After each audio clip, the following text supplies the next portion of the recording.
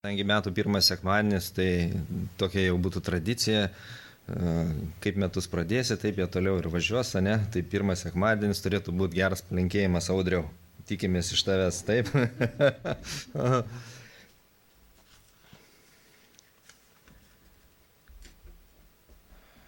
Bet pirmiausiai noriu, kad mes atkreiptumėm dėmesį į mūsų viešpatį. Jis atėjo su misija. Jis atėjo į šį pasaulį su tam tikra misija. Ir jo misija buvo Golgotos kryžius.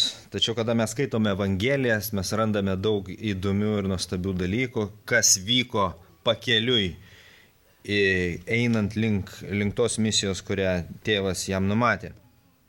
Ir galime matyti, kad toje kelionėje link Paskos šventės jisai sustodavo, susitikdavo su vienais ir kitais žmonėmis ir pakeliui susitinka, pavyzdžiui, kaip ir pasakojimas yra apie gailestingą samarietį. Apie gailestingą samarietį mes žinome iš to pasakojimo, kad kunigai tiek skubėjo į šventyklą, tiek skubėjo atlikti tarnavimą, kad tiesiog jie praėjo pro šalį ir nematė to samariečio. Ir ką aš noriu pasakyti? Noriu pasakyti, kad mes kiekvienas turim savo tikslą, į tą tikslą, kurį Dievas veda, bet pamokos, tos kasdieninės, ne globalios, ne viso gyvenimo pamokos, bet kasdienės pamokos yra taip labai svarbios. Ir svarbu, kad mes jų, kaip aš sakau, nepraleistumėm pro akis, nepražiopsotumėm tų mažų dalykų, tų mažų stebuklų, kuriuos mes sutinkame savo kelyje. Ir mes kartais tiek iš tikrųjų susitelkėme į kai kurios dalykus, į savo dalykus, į savo planus, į savo viziją, kad mes net nepastebime tai, su kuo susidurėme galbūt kiekvieną dieną. Ir tai būna galimybės, kurios netitinka mūsų planų ir mūsų siužeto, kaip aš pasakyčiau, taip, bet tos, kurios yra duotos iš Dievo. Ar tokių situacijų būna tau? Nu, pavyzdžiui, kelios tokios situacijos. Tiesiog senukose apsipirkinėjo statybinės medžiagas, prieina vyrukas, jam reikia pinigų, iš veido matau, kad jisai negeriantis galbūt ir aiškiai viešpats viduje duoda suprast, kad aš turėčiau pasidalinti su juo, gribš per kišenes, aš neturiu grinųjų pinigų ir aš sakau, atleisk vyrė, neturiu. Tiesiog neturiu, nuoširdžiai sakau tau ir jisai nueina, bet viduje yra tokia neramybė. Ir paskui, kaip žirafai per ilgą kaklą, ta prasme, nepagaunu momento ateina, kad ašgi juk turiu banko kortelę, ašgi galiu, šalia yra senukų Lidlo parduotuvė, galiugi nueiti ir padaryti, bet aš praleidau šansą. Nesvarbu, aš galbūt nesu teisėjas, koks jis yra žmogus, bet viduje aš suprantu, kad praradau šansą. Arba dar viena situacija, kada bandome turėti kažkokį savo planą, kažkokį savo dienos įvykių, susiplanavę ir viskas pradeda klostytis ne taip, kaip tu planavai. Pavyzdžiui, ateinu prie mašinos, padanga nuleista.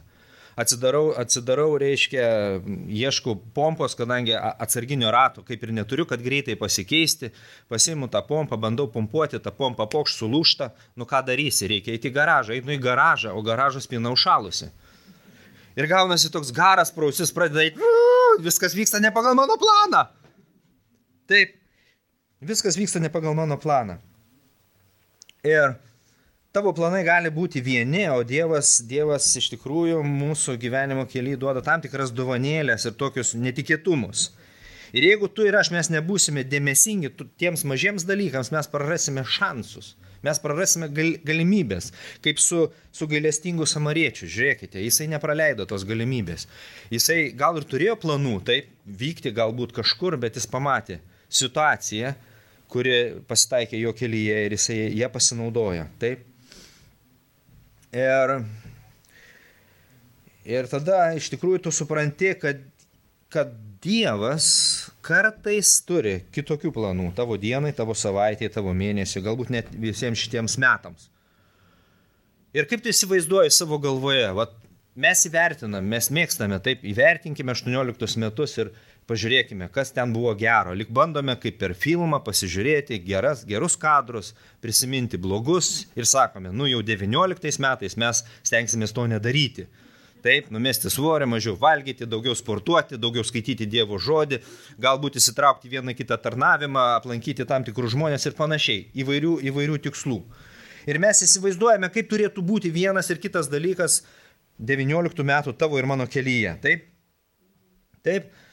Ir iš tikrųjų tas planas virsta tam tikrų filmų, tam tikra vizija.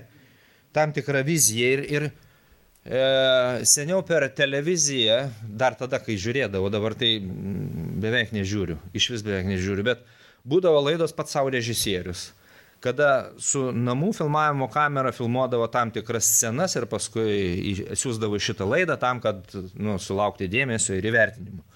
Taigi mes iš tikrųjų esame patys savo režisieriai, pats savo režisierius ir mes kuriame scenarijų, kaip turėtų būti mano gyvenimas, kaip turėtų būti kitas mėnuo arba šitie metai. Ir kada mes grįžtame vėl prie Jėzaus, taip, Jėzus keliaudamas link Paschos šventės, link kryžiaus, savo kelionės metu štai yra netikėta stotelė, kaip aš pasakyčiau, Luko Evangelijoje, 10 skyrius nuo 38 iki 42 eilutės, aš paskaitysiu, šitas tekstas jums žinomas yra. Ten pasakojama, kad Jėzus užsuko į svečius pas Mortą ir Mariją. Taip? Bet aš paskaitysiu. Luko 10 nuo 38 eilutės sako, jiems keliaujant toliau, Jėzus užsuko į vieną kaimą, ten viena moteris vardu Morta pakvietė jį į savo namus. Ji turėjo seserį vardu Mariją. Ši atsisėdusi prie viešpaties kojų, klausėsi jo žodžių. O Morta rūpinosi visokių patarnavimų ir staptelėjosi pasiskundė. Viešpatie, tau nerūpi, kad sesuo palieka mane vieną patarnauti. Pasakyk jai, kad man padėtų. Tačiau viešpats atsakė, Morta, Morta, tu rūpiniesi ir nerimauji dėl daugelio dalykų, o tau reikia vieno. Marija išsirinko geriausią dalį, kuri nebus iš jos atimta. Taigi, čia įdėtas toks siužetas, kaip Jėzus užeina į vienus namus, tiesiog geriems pietums, aš pasakyčiau, kad toliau šita tarnautojų komanda galėtų tęsti savo kelionę. Taip, ir atrodytų, kad šitoj situacijai Morta parodo iniciatyvą ir pakviečia juos. Pakviečia į savo namus, nori pavaišinti, užsiima visų šituo patarnavimu.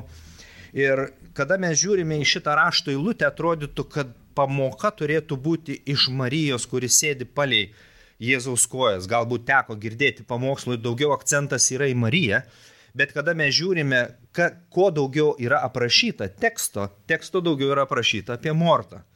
Taigi, jeigu mes dabar žiūrėtumėm į visą šitą filmą, į visą šitą siužeto liniją, tai visa kamera yra nukreipta ne į Mariją, kuri sėdi prie Jėzaus kojų ir apie kurią sako, kad jinai turi geriausią dalį, geresnę dalį, bet mūsų kamera dabar atsisuka į Mortą ir tekstas kalba apie ją. Mes norime pasižiūrėti į ją.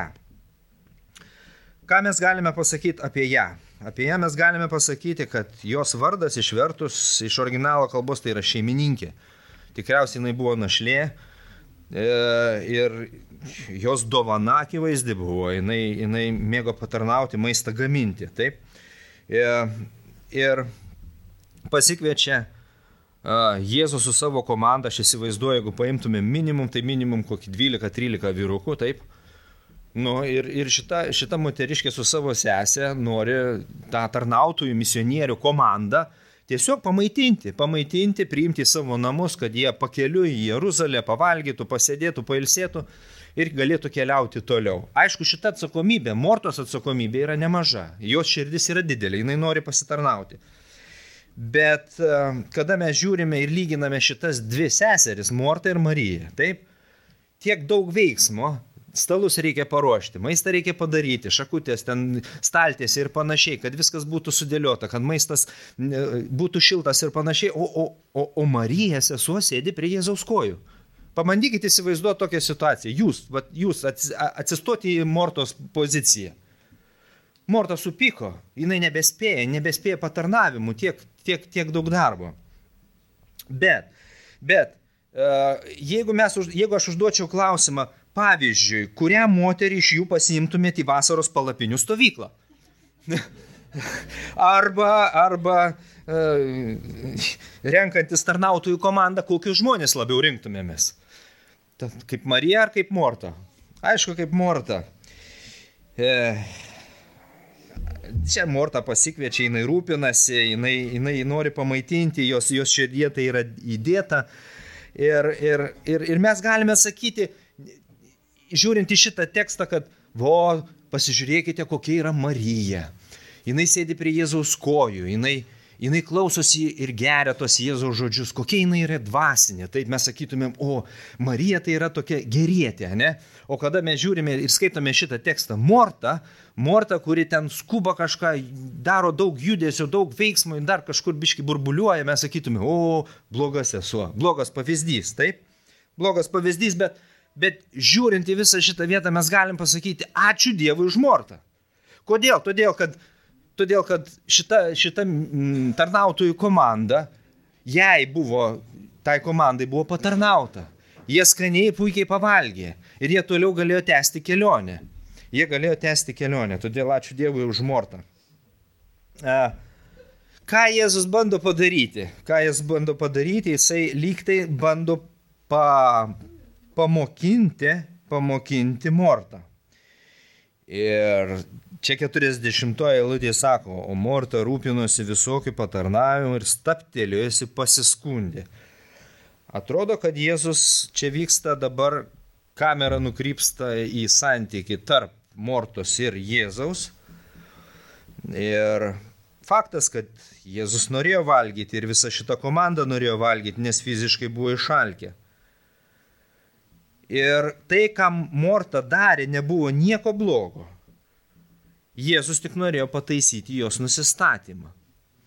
Ir jeigu dabar filmuotumėm filmą, tai kamera rodo ne tik tai, kad šita komanda užėjo šitos namus ir dabar filmuojami šitie namai. Taip, ne tik nufilmuojame Mariją, kuri sėdi prie kojų, ne tik Mortą, kuri turi santykį su Jėzumi. Bet dabar kamerą mes nukreipkime dar giliau, ne tai, kas vyksta tarpusavio santykiuose, bet kas vyksta Mortos širdyje. Kamerą mes nukreipiame į Mortos širdį. Faktas, kad kažkas turėjo rūpintis šituo, mes neneigėme. Ir Jėzus nebuvo piktas, ir Jėzus nebara jos. Jinai buvo labai užimta. Morta rūpinosi ir pažiūrėkim ne tai, kas vyksta jo širdyje. Ir pirmas dalykas, ką mes čia randame, kad Morta rūpinasi visokių patarnavimų ir staptelėjusi, ką daro, pasiskundžia. Prie daug veiksmų jinai pradeda skųstis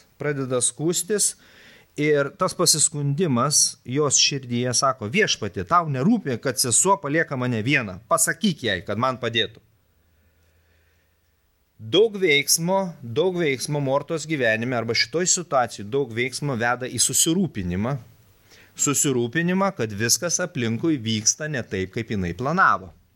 Ir kada viskas vyksta ne taip, kaip planavo, kažkur dėmesys nukrypsta. Ir Mortos akis nukrypsta į Jėzų.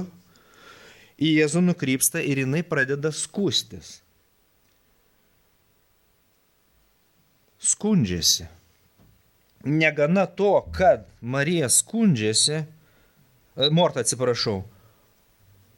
Morta, kuri rūpinasi visa šita situacija, bando valdyti šitą situaciją, jinai užsiima manipuliaciją. Kitas žingsnis iš didelio susirūpinimo, didelio darimo, rūpesčio, jinai pradeda nerimauti, kad viskas šitoje scenoje vyksta ne pagal jos scenarijų. Marija sėdi, o taip neturėtų būti, aš nespėju, ir jinai pradeda spausti Jėzų. Tam tikrą manipuliaciją. Iš vienos pusės mes galėtume pasakyti, kad Morta prisiėmė atsakomybę.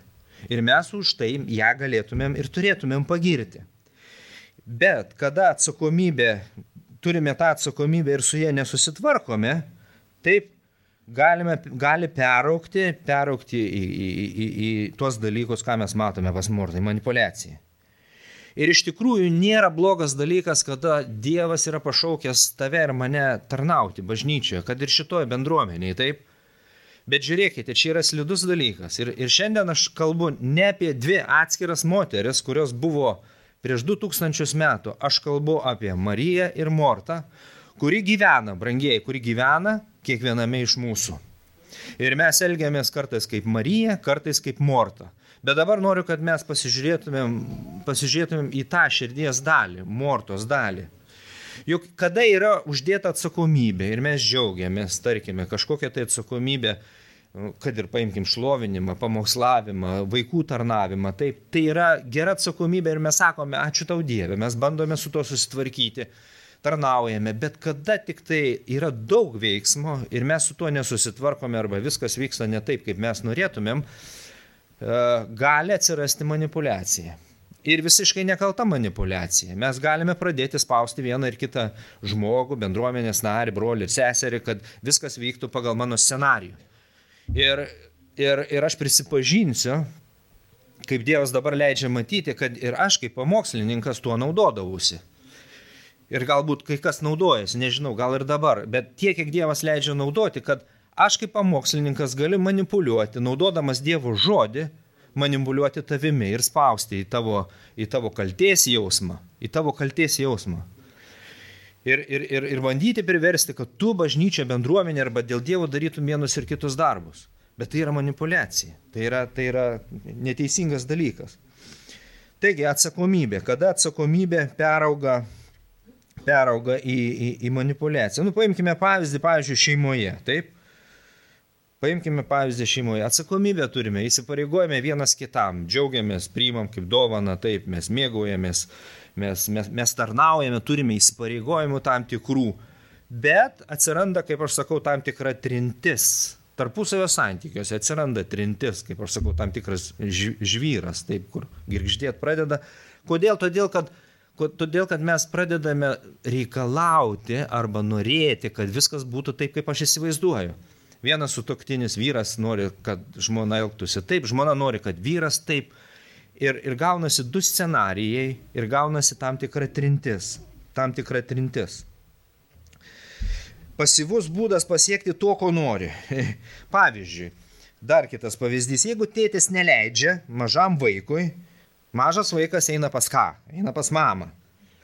Ir prašo kažko tai iš savo mamos. Bet jeigu mama to neduoda, neleidžia, pas ką mažas vaikas eina?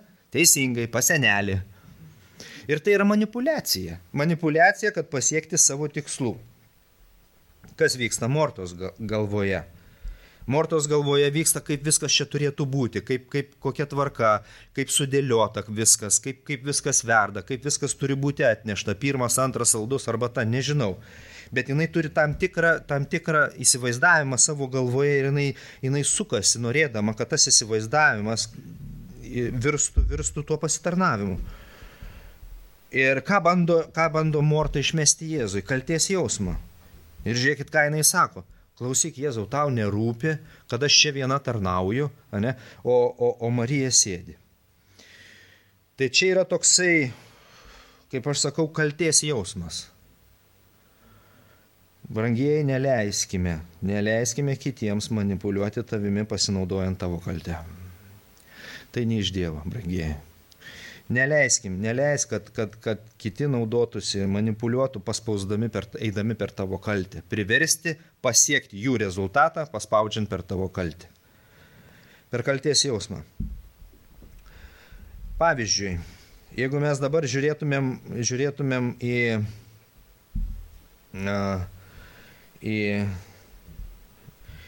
Mortą, tai Morta lyg tai sakytų, Jėzau, pasakyk Marijai, nes jinai privalo man padėti. Ne, jinai jaunesnė sesuo, teisingai, logiškai mąstant, jinai privalo. Ir tada aš keliu klausimą. Aš privalau, man reikia. Ir va šitas aš privalau, tu privalai ir yra kaip instrumentas paspausti. Paspausti, kad iškiltų tas kaltės jausmas. Aš suprantu, kad tu ir aš mes tarnaujame, taip, bet man niekas nedavė teisės ateiti su, kaip aš sakau, tu privalai, tau reikia, tu įsipareigojai. Ir va tas privalai atneša tik tai kaltės jausmą. Ką aš noriu pasakyti? Gal dabar nelabai būsiu suprastas, bet noriu mintį šitą išreikšti. Tu neprivalai. Tu neprivalai ir tu neturi. Tu neprivalai būti bažnyčioje, tu neprivalai giedoti, tu neprivalai aukoti, tu neprivalai pasikrikštyti ir būti tam tikros bendruomenės tarnautojai. Tu neprivalai. Bet jeigu mes žiūrėsime iš tos perspektyvos, kad Viešpats taip gausiai apdovanoja ir tai, kur mes esame, yra privilegija, aš tai darau todėl, kad aš noriu. Ne todėl, kad man reikia, ne todėl, kad man kažkas įsakė, ne todėl, kad mane kažkas paspaudė ir sakė, tu gali daugiau, tu daryk tą, tu daryk aną, bet todėl, kad aš myliu Viešpatį, todėl, kad aš noriu, todėl, kad aš esu laisvas, aš tą darau dėl Viešpaties. Taigi, ar jis yra vertas, kad mes išlovintumėm? Taip. Ar jis yra vertas, kad mes lankytumėmės bažnyčiai ir tarnautumėm jam? Taip. Taip.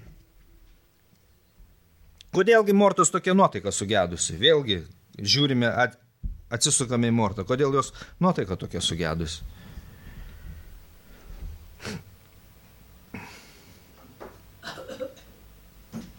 Ar Jėzui nepatiko taip, kaip Morta tvarkasi, kokia jos atsakomybė? Ne, jis tiesiog nukreipė savo žvilgsnį į jos širdį. Ir Jėzus kalba apie jos širdį, o ne apie tai, ką jinai daro. Kas atsitinka?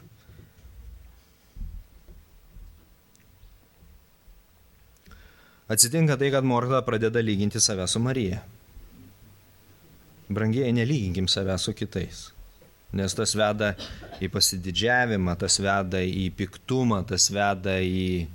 Nereikia savęs lyginti. Pradėkim save lyginti su Viešpačiu ir visi šitie dalykai gali dingti. Ir jeigu mes žiūrime ir sakome, o šitas nedaro taip, kaip aš, arba šitas netlieka tarnavimo taip, kaip aš įsivaizduoju, taip, kaip turėtų būti. Taip. Tai mus nuveda... Žiūrint į Mortą, mus nuveda į tam tikrą teisėjo poziciją. Tam tikrą teisėjo poziciją. Visada, kada aš save lyginu su kitais, visada nuslystu į teisėjo poziciją. Nes aš lyginu save su kitu. Ir aš visada rasiu kažką gero savyje ir rasiu kitame kažką tokio, kuo jisai bus žemesnis ir panašiai. Ir Morta, brangiai Morta taip ir elgėsi. Jinai tarnauja, jinai galvoja, kad su jie viskas yra gerai, jinai dvasinė yra, jinai užsima dideliu tarnavimu ir jinai žiūri į Mariją, į savo seserį. Jinai save lygina su Marija. Ir sako, Marija neteisingai elgėsi, šitame scenariuje neteisingai elgėsi, Viešpatie Jėzau, daryk ką nors, tvarkyk situaciją. Bet kartais mes taip elgiamės, kada iš tikrųjų pradedame lyginti save su kitais. Ir kas atsitinka? Kas atsitinka, kad visiškai nejučia atsisėdame į teisėjo suolą. Visiškai net nepastebėdami atsisėdame į teisėjo suolą, bet aš per praeitus metus bent jau Dievas davė labai aiškiai pamatyti, kad kada aš sėdu į teisėjo suolą, labai greitai galiu atsidurti kaltinamųjų suolę. Labai greitai. Todėl sako, neteiskite, kad nebūtumėte teisiami. Būkime atsargus. Nes visa tai ateina iš to, kad mes pradedame save lyginti su kitais. Pavyzdžiui, dvasingumą, taip, savo išvaizdą, savo darbų kiekį ir panašiai. Tai yra slidus dalykas, pavojingas. Mortos kelias. Ir einant to Mortos keliu galime paslysti į teisėjo poziciją. Gerai, keliaukime toliau, kas vyksta toliau. Morta rūpinosi visokių patarnavimų. Viešpatie, tau nerūpi, kad sesuo palieka mane vieną patarnauti. Pasakyk jai, kad man padėtų. Kas vyksta toliau? Jinai ne tik bando pamanipuliuoti Jėzumi, kad viskas vyktų pagal jo scenarijų. Dabar čia noriu sustoti, brangieji. Bent jau aš nežinau, gal jūs šiek tiek brandesni esate. Bet būna situacijų, kada Dievas iškelia ir parodo, kad pasiekti tam tikrų tikslų arba savo rezultatų, apie kuriuos aš svajoju, aš bandau manipuliuoti Jėzumi. Koks tas manipuliavimas? Dabar gali pasakyti, Audriau, kame tas yra? Gal visiškai nekaltas dalykas, bet atkreipti dėmesį į savo maldą, dėl ko mes prašome. Kada mes prašome, kad Dievas padarytų vienus ir kitus dalykus dėl tavęs ir dėl manęs. Ir tame gali būti dalis manipulacijos. Bet žiūrėkime, apsisuka ratas, žvelgiant į Mortą, ir jinai pateikia save kaip auką. Kada neišeina manipuliuoti Jėzumi, jinai save pateikia kaip auką ir kaip nukentėjusią šitoje tarnystėje. Jinai sako, tau nerūpi, Jėzau, pasakyk, padaryk ką nors. Toks matosi pas Mortą aukos sindromas. Pasakyk, ji paliko mane, visai vieną, aš čia vieną kenčiu, aš vieną darau, man vienai reikia daryti. Bet mes galime sakyti, palauk, Morta, juk tavo buvo iniciatyva, tu pasikvieti šitos tarnautojus, tavo buvo noras ir tavo buvo vizija juos pamaitinti, tu juos pasikvieti, tu apsiėmė šitą tarnystę. Tai buvo tavo planas, o tu dabar nespėjai ir kalti kiti. Kada nesiseka sumanipuliuoti savo naudai, tada puoli į aukos sindromą. Jums nerūpi, jums negaila, kokie beširdžiai, aš čia vienas stengiuosi. Ne, juokinga iš tikrųjų, bet jeigu bandytumėm prisiminti arba pasižiūrėti tas situacijas, kada vienas ir kitas žmogus, tarkime, išeina iš bendruomenės, palieka dėl tam tikrų priežasčių, dėl tam tikrų skausmų, nepatogumų. Dėl ko jis palieka? Dėl to, kad meilės jam neparodė, dėl to, kad galbūt vietos tarnavime nedavė, kad jis nebuvo išklausytas, kad jis nebuvo suprastas ir panašiai. Tai būna Mortos sindromas. Ir Morta pradėjo kaip teisėja, o užbaigė kaip auka. Ir Jėzus čia sako, Morta, per daug dalykų yra tavo galvoje, be kurių tu galvoji išgyvensi, bet tau reikia tik tai vieno dalyko. Ir jinai čia sako, Jėzau, ar tau nerūpi? Ar tikrai Jėzui nerūpėjo jinai? Ar tikrai? Ji blogai galvoja ne tik apie save, apie savo seserį, bet jinai blogai galvoja ir apie Jėzų. Iškreiptas vaizdas. Jinai neteisingai galvoja apie Jėzų. Kad Jėzui nerūpi ji pati, o Jėzui rūpėjo. Ir Jėzui šiandien tu rūpi daug daugiau, negu tu gali įsivaizduoti. Daug daugiau. Ir šiandien Jėzui labiau rūpi tu, kas tu esi, nei tai, ką tu darai.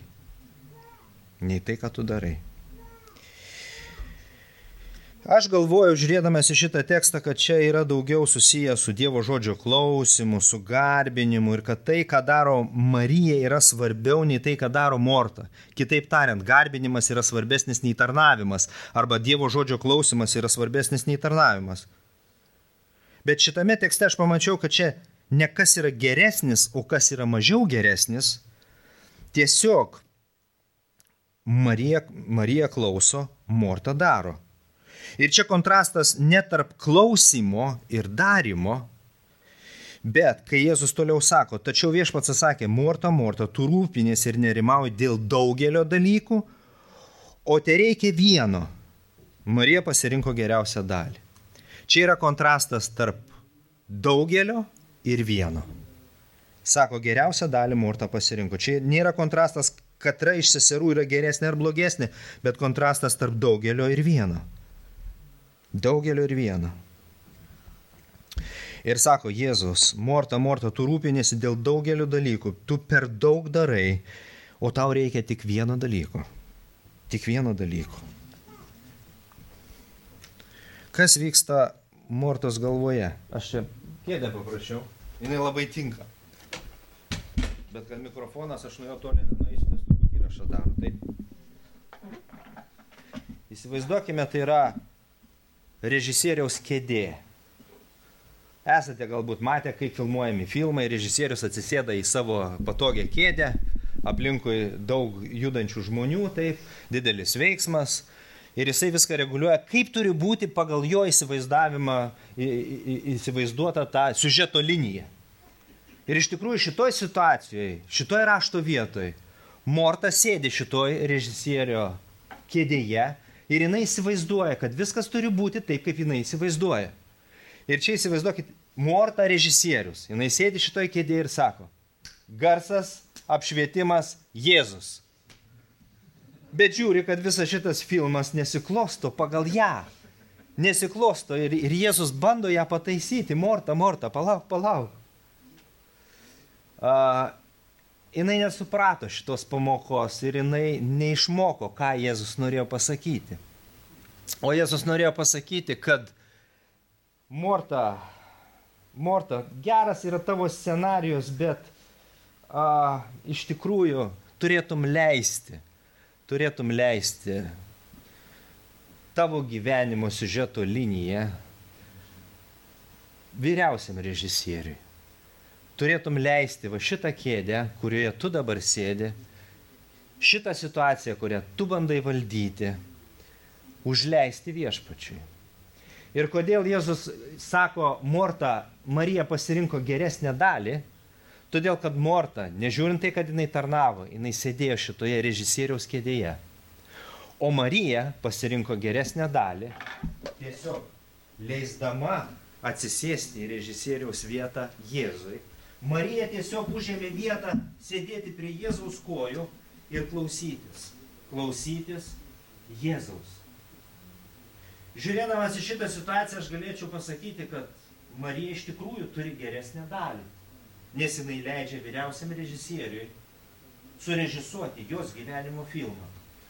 O šita pamoka yra Mortai, kuris sėdi šitoje režisieriaus kėdėje ir Jėzus labai švelniai bando ją pamokinti.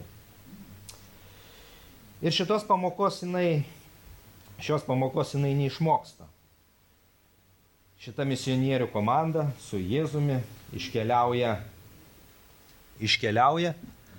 toliau, bet kada mes skaitome toliau raštą, Jono Evangelijoje, 11 skyriuje, randame kitą situaciją, jeigu atsimenate iš rašto apie Lozoriaus mirtį. Prisimenate? Jono Evangelijos 11 skyriaus nuo gal 15 paskaitysiu. Jėzui praneša, kad Lozorius serga ir Lozorius miršta. Ir 15 eilutėje sako Jėzus, ir aš džiaugiuosi, kad ten nebuvau. Žiūrėkite, Jėzus galėjo ateiti ir prikelti Lozorių iš mirusiųjų arba jį pagydyti. Jėzus sako, aš džiaugiuosi, kad ten nebuvau. Man tai čia smegenys sprogsta ir kosmosas. Jėzaus pasakymė, atsiprašau už įsireiškimą, bet Jėzau, ką tai reiškia? Tu džiaugiesi, kad negalėjai pasitarnauti? Ir toliau žiūrėkime, 21 eilutė. Morta tarė, žiūrėkite, vėl situacija su Morta. Morta, Jėzus ateina ir Morta pasitinka Jėzų, bet pasitinka tokiais žodžiais. Viešpatie, jei būtum čia buvęs, mano brolis nebūtų miręs. Bet ir dabar žinau, ko tik prašysi Dievo, Dievas tau duos. Ką daro Morta? Morta toliau bando manipuliuoti Jėzum. Jėzau, vėl, tu, jeigu būtum buvęs, tu būtum padaręs taip, kaip reikia. Bet dabar tu to nepadarai, bet gali padaryti. Gali padaryti. Ir toliau Jėzus sako iki 25 eilutės, Jėzus jai atsakė, tavo brolis prisikels. Morta atsiliepė, aš žinau, jog jis prisikels prisikėlime paskutinę dieną. Sako, aš turiu tą tikėjimą, kad amžinybėje tada į priekį žiūrint, taip, aš žinau, Lozorius prisikels. O Jėzus ką sako? Aš esu prisikėlimas ir gyvenimas. Jėzus sako, Morta, išmok pamoką, aš esu viešpats. Aš čia viską kontroliuoju, aš esu režisierius. Ir po šitų žodžių Lozorius yra prikeliamas iš mirusių, nors 4 dienas jis jau buvo miręs. Ir kada Lozorius prikeliamas, Morta ir Marija pamato stebuklą, kas yra režisierius. Ir po to 12 skyriaus jau pirmoje eilutėje 6 dienoms belikus iki Paschos, žiūrėkite, artėja. Jėzus atėjo į Betaniją, kur gyveno jo prikeltasis iš numirusių Lozorius. Ir antra eilutė, nuostabi antra eilutė sako, ten iškėlė jam vaišes. Morta patarnavo, o Lozorius kartu su kitais sėdėjo prie stalo su Jėzumi. O dabar Morta žino, kas yra režisierius. ir jinai toliau atlieka tai, ką jinai gali geriausia. Žiūrėkite, jinai suruošė didžiulės vaišės. Taigi pabaigai žiūrint į šitą kėdę, gal aš jos nepatrauksiu, gal aš ją paliksiu. Tai šių metų palinkėjimas būtų, brangieji. Taip, mes daug darysime, mes daug tarnausime, turėsime daug įvairių užduočių. Ir aš nesakau, kad tai yra blogai. Tai yra gerai. Bet filmas, kurį kuria Dievas šiais metais tavo gyvenime, yra žymiai geresnis nei tą, kurį galbūt tu turi. Todėl leiskime režisierių šitais metais į šitą kėdę. Užleiskime jam vietą. Taip, aš žinau, mes dirbame darbuose ir mes patys reguliuojame daugelį dalykų, bet šiais metais pasirinkime tą geresnę padėtį, atsisėsti prie Jėzaus kojų, bet režisieriui leisti atsisėsti į jo vietą. Tai yra tokia pasižeminimo pozicija. Aš esu antrame plane, o tu pirmame plane. Todėl galime sakyti, Dieve, noriu būti užimtas kaip Morta ir daryti labai daug darbų ir tavo darbus, bet turėti Marijos širdį. Užbaikime maldą, brangieji. Brangus Dieve, mes dėkojam tau už tai, kad tu esi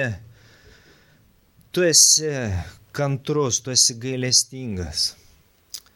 Kiek tu turi kantrybės ir turėjai kantrybės bent jau šitoje rašto ištraukoje su Morta. Nežiūrint to, kad jinai nesuprato, tu jos nepasmerkėjai, nenurašėjai. Įvyko dar kitas susitikimas ir tame susitikime Viešpatie tu vėl duodi pamoką. Ir tu taip elgiesi su mumis, Viešpatie. Šiandien mes tau dėkojame, kad mes užsisukame kaip Mortos, mes turime savo scenarijus, mes norime, kad viskas būtų pagal mus ir kartais pykstame kaip Morta, mes pykstame ant kitų, ant aplinkinių, kad dėliojasi ne taip, kaip mes norėtume, Viešpatie. Ir ateina dar galbūt kiti dalykai ir teisimai, ir pikti žodžiai, Viešpatie, už ką paskui mes atgailaujame ir atsiprašome vienas kito ir galiausiai atsiprašome tavęs ir pripažįstame, Viešpatie, kad geriau jau tu, Viešpatie, padarytum ir režisuotum tą filmą ir tą siužeto liniją šiais 19 metais taip, kaip tu nori. Todėl, Viešpatie, savo širdyse mes norime ir užimame tą širdies poziciją kaip Marija. Mes atsisėdame prie tavo kojų, Viešpatie, ir mes užleidžiame tau pirmą vietą šitoj kėdėj ir mes sakome, brangus Dieve, būk šitoj kėdėj, leisk išgirsti, leisk suprasti tą siužeto liniją, kurią turi 19 metams. Kai kas galbūt šitame scenarijoje mums nepatiks, kai ko galbūt mes nenorėsim, bet visą tai, ką tu esi numatęs, ką esi suplanavęs, Viešpatie, tai atneš palaiminimą kiekvienam iš mūsų. Ir mes jau šiandien, žvelgiant į visus metus, žvelgiant į šį mėnesį, į šią savaitę, į šiandien dieną, mes jau dėkojame, Tėve, tau dėkojame. Dėkojame tau, kad tu esi su mumis ir kad tu esi pats geriausias režisierius. Šlovinam, garbinam tave ir atsiduodam į tavo rankas. Amen.